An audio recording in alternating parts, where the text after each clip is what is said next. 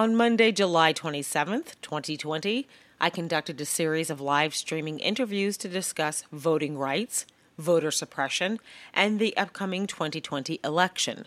This was one of those interviews. In this episode, I'm speaking to Jacqueline De Leon. Jacqueline De Leon is an enrolled member of the Isleta Pueblo. As a staff attorney at the Native American Rights Fund, better known as NARF, she helps lead field hearings across Indian country on Native American voting rights and practices ongoing voting rights litigation. How are you? Hi, thanks so much for having me. Oh, I'm so happy to see you, and this background is gorgeous.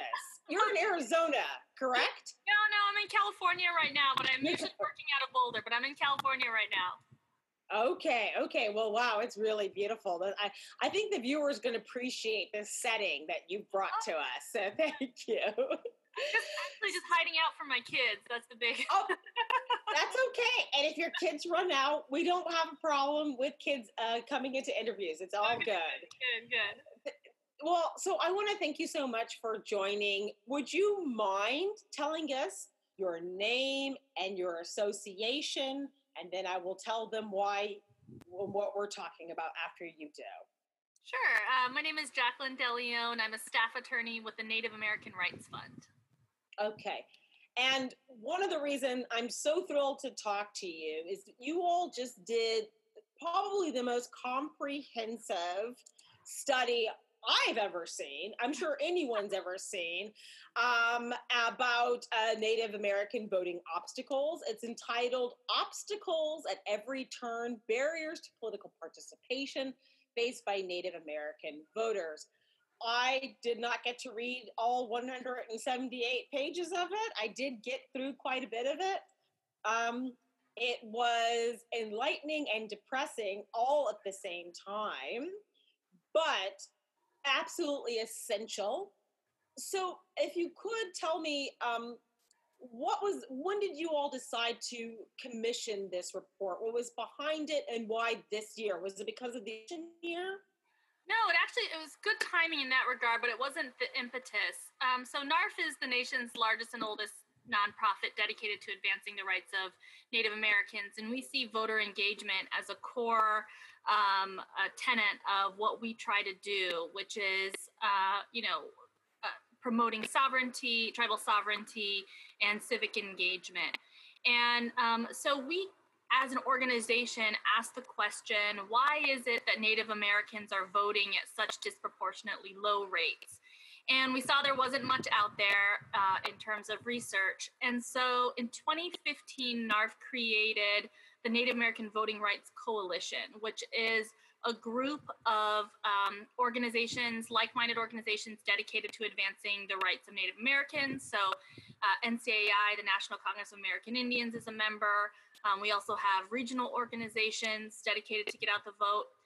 Other national organizations like ACLU, Lawyers Committee, that are, full of litigators, academics, really just anybody that was dedicated to this field in some capacity, to sort of ask those questions. Why is it that Native Americans aren't voting, and what can we do about it? And so in 2017, the coalition conducted the largest survey that had ever been conducted, asking voter questions. So to tribal members in New Mexico, South Dakota, Nevada, and Arizona, why is it that you're not voting? And we got kind of a preliminary preview into what these barriers were, but we didn't think it was enough. And so I joined NARF in 2017 and co-led a series of 9 field hearings through Indian country to ask this question, why is it that Native Americans aren't voting? And we had over 125 witnesses. We had, really just in-depth answers from across the country, and then spent after those 2 years of field hearings, spent a year writing that report. And then it came out about, what day is it today? 2 months ago. 27th, yes. Yes, it finally came out about 2 months ago, and just in time for the elections. But really, I think has been a long deep-rooted effort. So you talk about in the findings of the report, I want to get into, it says in there, and I quote, says Native Americans face a wide variety of first generation barriers. What are some of those first generation barriers? And what do you mean by that terminology? Yeah, so I think we think of voting suppression these days as kind of this sophisticated effort that has to do with redistricting or has to do with the way that, people are placed into different districts and that sort of thing. I'm talking about access to the ballot box. So right now we have problems with it just being inaccessible for people to go and vote, right? So it's just unreasonably far to travel to the ballot box on a dirt road in November, meaning that people just can't get there. The limited hours of these polling locations that are available on Indian lands, if they are at all, compared to off-reservation sites, just means that Native Americans have a narrow and difficult window to physically cast their ballot, not to mention all the problems, which is a whole other topic, in vote by mail, which is physically impossible for many Native Americans to do as well. So Native Americans still have trouble exercising their right to vote because it's very hard to do so. Well, I will say this. I'm from New Mexico, from Albuquerque, so I know dirt roads. People don't know what dirt roads are. They exist. And so I'm glad you discussed that. So I also, could you just, before I go to the next question, would you please explain the addresses? Why is it difficult to mail ballots to addresses or lack thereof? Yeah, so I think this has to do with the fact that when you're thinking about Indian country, it's got to be an entirely different lens that you're looking at this. So you got to take your own experiences and kind of, if you're not from a native area, and throw them out the window and realize that this is an incredibly rural area, meaning houses don't have addresses on them. Or if they are if they do have an address, they may not be marked on the home. So, a clerk might say, oh yeah, we've addressed all those houses out there. And then they'll say, well, has anybody told the people that live out there? Well, no. And then do they have any mail delivery? Does the post office or the emergency services interact with those addresses at all? No. So, people say, well, then what do you do when you call 911? How do they get to your house? Well, exactly. There's a disparity in those services. And there's a disparity in the way that Native Americans are, accessing, I think, mail, which I think is the big takeaway for elections. So since they're not getting mail delivered to their home, they're not going to have this safe COVID option of voting safely from your home and just putting that piece of mail out in your mailbox and having it whisked away to the clerk's office. That's not going to exist for Native Americans. So they're going to have to travel to a post office that's 40 miles away, again on these dirt roads, that's open from 9 to 12 on a Tuesday because it's a rural post office. And then when they actually have to pick up the ballot, they also have to make that trip to drop off the ballot, right? So the same kind of burdens are amplified. They're going to have to probably interact with somebody in the post office if they don't have a key to get in there. And then those post office boxes are limited in number, so 10 to 15 people are sharing them, meaning that mail gets lost all the time, because 10 to 15 people are picking up mail at a time out of one location. And so it's just a really precarious situation to vote by mail. Addressing makes it hard. And then it also makes it hard to register to vote if you don't have a consistent address that you can pull on just to fill out that form. Instead, you have to sort of describe your house in a little map, which some states make it really difficult to exercise this option, even though it's mandatory to have that map option. It's still kind of difficult to access. And so people have a hard time filling out, where they actually live. And then they have a hard time getting processed in the system. So they're more likely to get purged from the voter rolls. So it's just issue upon issue that keeps from voting. But I want people to understand these obstacles because COVID does bring in new challenges. Has there been discussions? Have you heard for what's going to happen in 99 days for the election?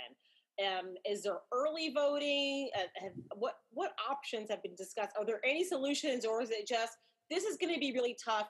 This is what we're doing. We're driving 40 to 50 miles. This is the only option. I would love. So it's a bit of a nightmare out there. I'm not gonna lie. It's a scary time. It's scary because so we right now are kind of doing this really big push against, and sometimes this gets the defensiveness of some progressive allies, right? People that care about getting out to vote.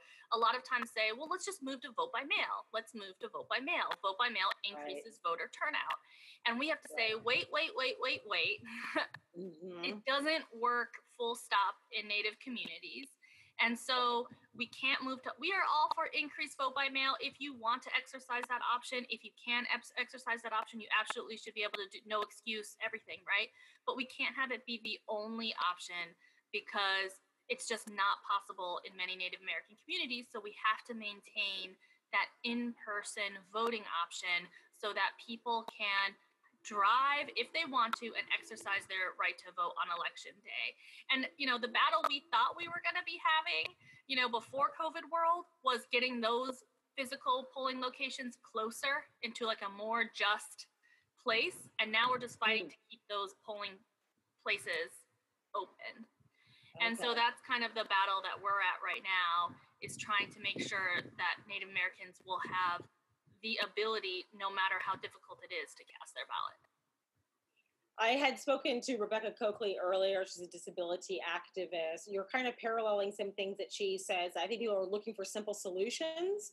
So when for the disability community, when people say we should just have voting be a national holiday, it actually harms disability communities financially to do that. There's also less access because you're going to have bus drivers that have the day off. You have this. So thank you for talking about why this one solution does not fit all. And I think this is going to be new information for people. I want to get into a little bit of history with Native voting and Native rights.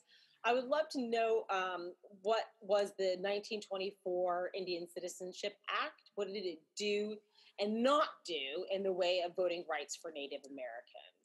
Sure. So, a lot of times you hear, the 19th Amendment, rights to vote, and, the idea of like expansion and all of these kind of rights that existed before the 1924 Citizenship Act. They all didn't apply to Native Americans, right? 14th Amendment, 19th Amendment, none of this applied. 15th Amendment, none of it applied to Native Americans. Because Native Americans weren't considered citizens until the 1924 Citizenship Act. And so at that point, citizenship was conferred universally upon Native Americans. And so in theory, right, at that point, Native Americans should have joined the body politic. Everybody should have had the right to vote. And, you would have been integrated into American society as American citizens. We did not see that happen. And the reason is that states, just like all of our,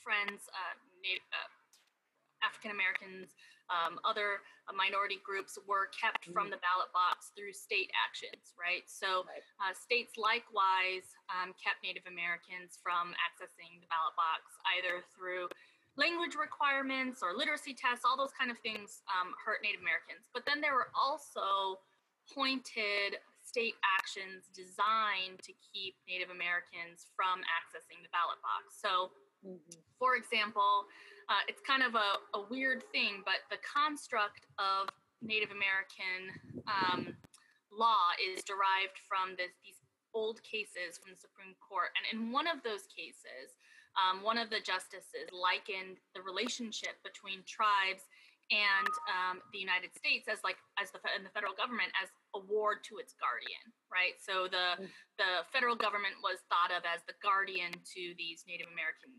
nations, right? And so in that way, Native Americans retained sovereignty, right? But the federal government basically is what was still had this, guardianship role over Native Americans.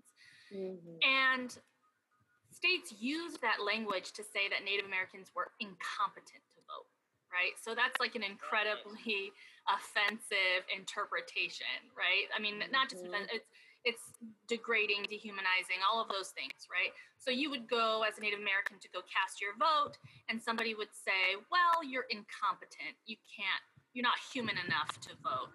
And, or, your diminished mental state makes you incompetent to vote. And they even went a step farther in some states, like, for example, North Dakota had in its constitution that you had to be civilized to vote. And so, in response to that, Native Americans, for example, would have to renounce their tribal citizenship in order to vote, say that they were civilized in order to vote. And those kind of attitudes, maintained and states maintained those through the 50s. And so that kind of, 40s and 50s, they still had those types of attitudes towards Native Americans and fought against the inclusion of Native Americans. And so all of those attitudes are very much alive in the consciousness of our elders who say, don't participate in that system. That system, is antithetical to Native American sovereignty. It's not, right? It's not, because Native Americans, the best way to protect your sovereignty is to get the political power that you're due and, vote the type of people in that recognize Native American sovereignty. In the same way that states can be sovereign and also part of the American system, tribes can be sovereign and be part of the American system. And so, if you vote people in that understand that paradigm, then you're protecting Native American sovereignty. But through no fault, I think, of our elders, they've been indoctrinated to think that there's a conflict there. I'm glad you brought that up. That's a thought that goes through Black communities as well, that the government doesn't serve our interests well, that they've harmed us, and so we might as well just not vote. And Colin Kaepernick, I admire what he's done in civil rights, but he didn't vote last time. And it's because there is a mindset that this is antithetical to moving forward. But I'm very glad that you said that, because I agree. This is a part of how we're going to have protections, how we're going to expand rights. One of the things that the report talked about, and I talked about it earlier today with Julie Lee, who specializes in language provisions, and she talked about it with the AAPI community, which is also part Indigenous, right? But I want to talk about Section 203 and the Voting Rights Act as it pertains to Native Americans voting. If you could talk to us a little bit about how that provision impacted Native voters and what still needs to happen. Yeah, so Section 203 is a critical provision of the Voting Rights Act that says, if there are certain percentages of non-English proficient speakers in a certain area, then you have to provide language access, which, is a pretty comprehensive requirement, right? You have to have poll workers that are able to explain ballot materials. Ballot materials have to be translated. And those types of, so basically somebody has to be able to show up and have the ballot explained to them in terms that they can understand. Right. And Native American communities have significant language minority speakers, which, is news to them, as obviously they've been speaking these languages for millennia on, Native land. And so it makes sense that Native Americans should be able to access the ballot box with language in a language that they understand. And so there are certain states and certain counties that are obligated to provide this assistance. And that extends pretty extensively to some Native American areas. So, in Arizona, in Alaska, some parts of South Dakota. There are spots all over the country. There used to be more, but honestly, a whole different conversation for a different day is that the Native Americans have been undercounted in the census. And therefore, some of their designations, Section 203 designations, went away. Even though there are significant language pockets out there of people that should still have access under 203's provisions. But in any event, today these language provisions are necessary for people to be able to go in and cast their ballot. And again, during COVID times, it's especially true that the written materials become translated and are translated, and that all costs money. Oh, and I should also say that there are some native languages that cannot be written, and those people have to, employ those areas have to employ native speakers to be available by phone or in person to make those translations. So one thing that Julie Lee Marseth said, and I didn't know this, that there's a certain amount of people that need to be to speak a language for it to be under that. So you did touch on that a little bit, that they lost some of their designation. This seems cruel to me. Where do you want to see improvements on that? Obviously, the current administration is not interested in that. That is not the kind of conversation that they want to have. If there is a different administration, what would you want to see implemented or expanded about the language provision?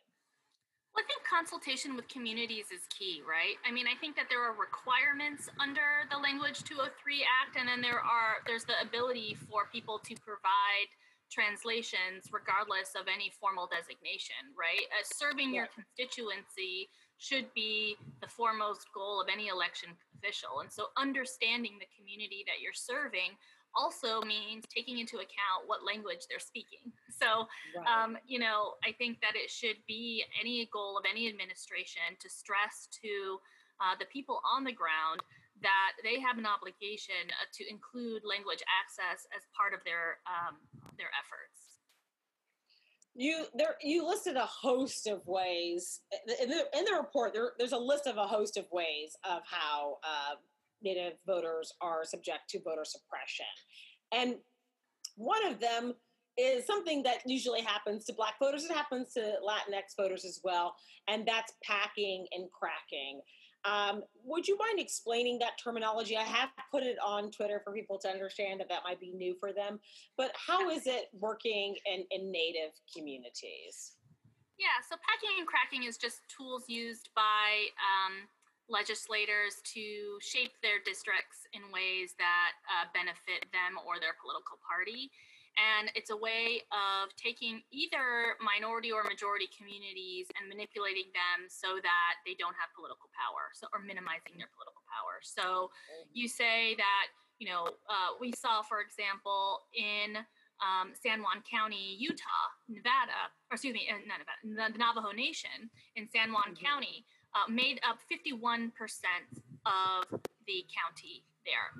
And yet, out of the county commission, they had 3 seats, and only one of them was Navajo, because all of them were packed into one district, right? So you stuck all the Native voters in one district, and then you had 2 non-Native districts, which meant that the deciding vote was always the non-Native, despite the fact that Natives had 51% of the population, right? And, after some litigation by the Navajo Nation there, which was fought tooth and nail by San Juan County, the court ended up having to redraw those districts. And just this last year, they ended up voting to make it a majority Navajo County commission, which has significant impacts for the allocation of resources, significant impacts for example, the Bears Ears National Monument is in that county, or part of it is in that county. And prior to the Navajo Nation members having control of the commission had come out against the Bears Ears National Monument. Then the county commission ended up reversing course and being supportive of the monument. And so these kind of power, all make a difference in the everyday lives of community members. And so that's packing. The other one is cracking, and we saw that in the Yakama Nation, where individual, you have a certain population, and you crack them so that instead of amassing enough power to make to have your own district or have something where you would be able to vote in a member, half of your members are off in another district that has the majority of a different type of composition of people versus and the other half is in a different group. And so your political power is diluted and you never have a representative that represents you. And there we had some really disheartening testimony about how, a Native member ran for office, and people from outside of the district, that had been cracked were writing in his name into their ballots because they wanted to vote for him and didn't understand that they had been cracked, and so that their community wasn't cohesive and that they weren't able to vote for him. Yes, that is very painful to hear, and it's frustrating because one of the things when I was reading the report, I realized that this is a conversation I'm not seeing in the news. Yeah, I'm telling you that I look for these type of conversations and I'm not seeing them. The only time that I saw some reporting on Native communities and voting was Rachel Maddow, and I think it was because there was one polling location that was getting moved so far out of town that it was controversial. But other than that, I'm not seeing that. Yeah. Why do you think the media is not grasping to have these type of conversations? Because we know that Native communities, like Black communities, are being disproportionately impacted by COVID, and they're going to be hurt also by the voting structure. Does your law group get asked to do interviews? Where are you seeing, why are these voices not being represented in media? Well, I think it's a vicious cycle, right? Obviously, I think political power begets attention in a lot of ways, right? We have this year, there was the election of Sharice Davids and Deb Haaland, the first two Native American congresswomen, which led to an avalanche of attention by virtue of the fact that they were able to be elected. Now imagine the type of attention you would have if we actually had proportionate representation, right? They would be able to elevate their issues, and have kind of those kind of conversations. On the national scale, I think that it is a little frustrating, obviously, that, we aren't getting the kind of sustained attention that I think our issues deserve. But I will say that this is an area ripe for attention, even if you don't care about Native Americans. And the reason is that Native Americans are, cusp voters in many critical states across the nation. So if you care about the outcome of the election in Wisconsin, or the outcome of the election in Michigan, or the outcome of the election in Nevada or Arizona, Native Americans compose enough voters to push that election either direction. And, I'm from the Native American Rights Fund. I don't really care how people vote. I care about them having their voice and pushing that election in a way that gets them attention, resources, and political power. And so, at the end of the day, those votes are sitting out there. They're sitting out there. They are not having the opportunity to be fairly cast. And if they did, they would have the ability to change the outcome of many elections across the country. And I've said this a couple of times today, that voting rights should be a nonpartisan issue. It shouldn't be something, and so to me, it is also frustrating that I've seen a lack of outreach on both sides. I'm not a both siderism type of person. I know that there's one side that's disproportionately harming other people, they're not, but I'm also seeing a lack of engagement as well. So two last questions. You've been wonderful. I love talking to you. I could pick your brain all day long. One, I want to know, what else in this report would you want people to know about that you'd like to bring attention to? Again, I'm going to post a link for it on my Twitter page so people can peruse it, because it is so detailed of what you all found. And even in the report, it said, we were shocked to find, right? So it was like, this was also news to you all. I think the depth and breadth of these issues was shocking. And really quick, before we pivot away from both sides, right? So again, sure. I don't care about both sides. I just want to make that clear. But I will say, like you say, Democrats for a lot of times say, we don't have these issues. I've talked to a lot of Democrats in different states, and they don't conduct voter registration drives on Indian lands a lot of times because they are intimidated, they don't know the right person to talk to, they don't know the right person to contact. NARF can be an intermediary to, if there's a Democrat or Republican that wants to do a voter registration, get out the vote drive, contact NARF, contact NCAI. We can be those bridges to the community to make so that you can put your resources into those community if you want to, get those votes out. So that's one thing I want to say, because I just want advocates to know on any side of the aisle that it can be intimidating dealing with Indian country. You can call and you're not going to get your call returned. You can, Native Americans have distrust of outsiders for very good reasons. And so, we're here to try and facilitate those relationships as much as possible so that we can, get resources onto reservations. So if you're interested in that, please reach out to NARF or NCAI. We can help with that. I will post that as well. I will post that. So thank you for saying that. Please continue. Yeah. Yes.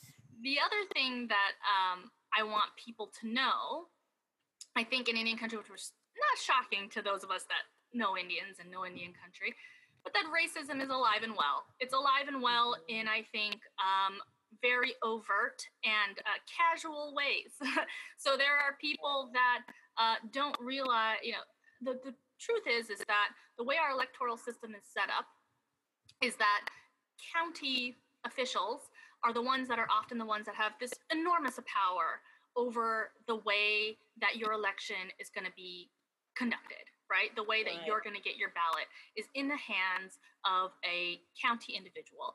That county individual is usually a local person that is, in the case of Native Americans, a descendant of a settler that lives in a border town to a reservation, and they have deep, casual, entrenched racism towards Native Americans.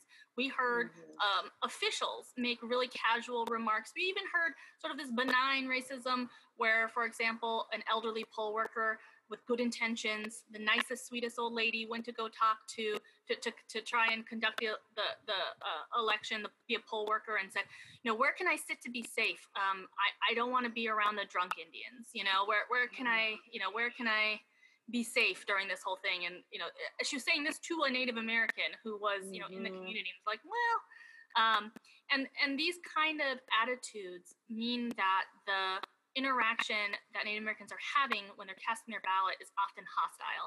And that's where you, a local person that cares about get out the vote, can make a difference. If you're poll watching anyway, think about the way that you're presenting to Native Americans, be that voice that's welcoming as opposed to the voice that is, we saw people stop and stare and just, when people came in to cast their ballot.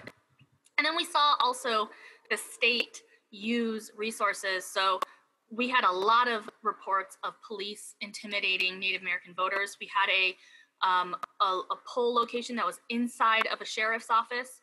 We had another, a police patrol car on the reservation. The one road between the reservation and the polling location has a police car on election day checking plates as everybody goes by, right? And those kind of things make it just really difficult for people to actually engage in the political system. So there are overt racist acts that keep Native Americans from voting alive and well today. So that is horrifying. I had never even thought you could put a polling station inside a police. That's wild. Okay. So I will say this as one of my last question is we have 99 days before the election. I want people to start thinking about policy and voting rights as policy. How can non-Native people help bring attention to these issues without the savor, being like, I'm coming, I'm speaking for you. We don't want any of that. How can we be bringing attention to some of these issues during COVID? I love that you said that about poll workers. I think that's a wonderful concrete idea that people can wrap their heads around. Yeah. I would love to know any other suggestions. And is NARF also for people to call if they're a Native voter and they're having issues and yes. they Leads, okay. All right. So I want to make so sure that's vote@narf.org. You can email vote@narf.org at any time if you're facing discrimination. Or if you observe discrimination, please email vote@narf.org. We will look at that email. There's also, I think, specific legislation. There's the Native American Voting Rights Act in Congress that I think, we would love to see passed. It mandates polling locations on the reservation. It mandates registration opportunities on the reservation. It mandates, equal access to early voting. The other thing is just having equitable or advocating for equitable access to early voting and voting opportunities on Native lands is something that, somebody could please do. The other thing is, I think it's becoming increasingly popular to sort of prohibit ballot collection. So saying there's these new ballot collection laws that are popping up. Those are devastating to Indian country because we have to travel vast distances to pick up and drop off our ballots. And so we oppose ballot collection bans all over. I think the term that they try to say is ballot harvesting. We're just trying to overcome distances. So ballot collection bans are really troublesome. So if you see those pop up in your legislatures, please fight against those tooth and nail. And then just making sure that if your state is considering absentee balloting, keep in mind that that does not work in Native communities and that you need to maintain in-person voting options. So fight not just for in-person, not just for voting access, but for absentee voting, but also for in-person early voting and same-day voting opportunities on Native American lands. Okay, well, that was all excellent advice, and it's interesting to see just how our communities all cross over on so many issues because the disability community, there needs to be an aspect of in-person voting. For a lot of Black communities, they don't trust we don't necessarily trust our vote's going to be counted, so we want to have the option to go vote in person. Exactly, you know what I mean? So there's a joint collective action here. So I thank you so much for giving us this information. I'm going to share this report. I'm going to share and you're not really on social media either, are you? No, I should be. No, I find your handle. I'm like, I don't know what that is. Well, it's one of those things. Busy people sometimes just don't have to. No, listen, I feel that I'm busy, but I live on social media, okay? But I want them to know that they can follow your organization online. I believe I started following. I didn't know I wasn't already following you all, NARF. Right. So I'll make sure to send people to the social media page. It's really been a pleasure speaking to you. You're a wealth of knowledge. Thank you all for commissioning such an amazing, comprehensive report. I really hope I'm followed by like Ali Veshi and all these MSNBC reporters. So I got to tell them, why don't you all read the report and invite my Jacqueline on and just talk about this because you're like ready to go. You're show business ready. You're ready to discuss these issues.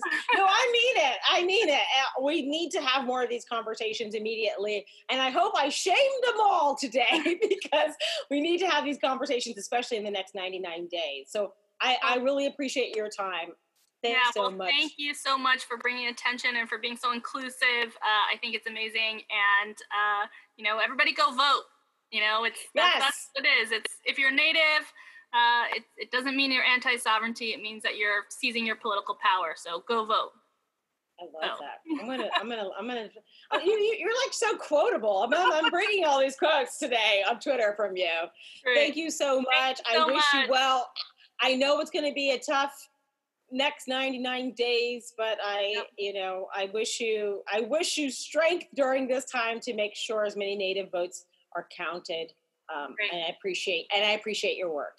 So thank you so much. Appreciate you too. Take care. Thank you for listening to this special season of Obscene, election coverage and voter information.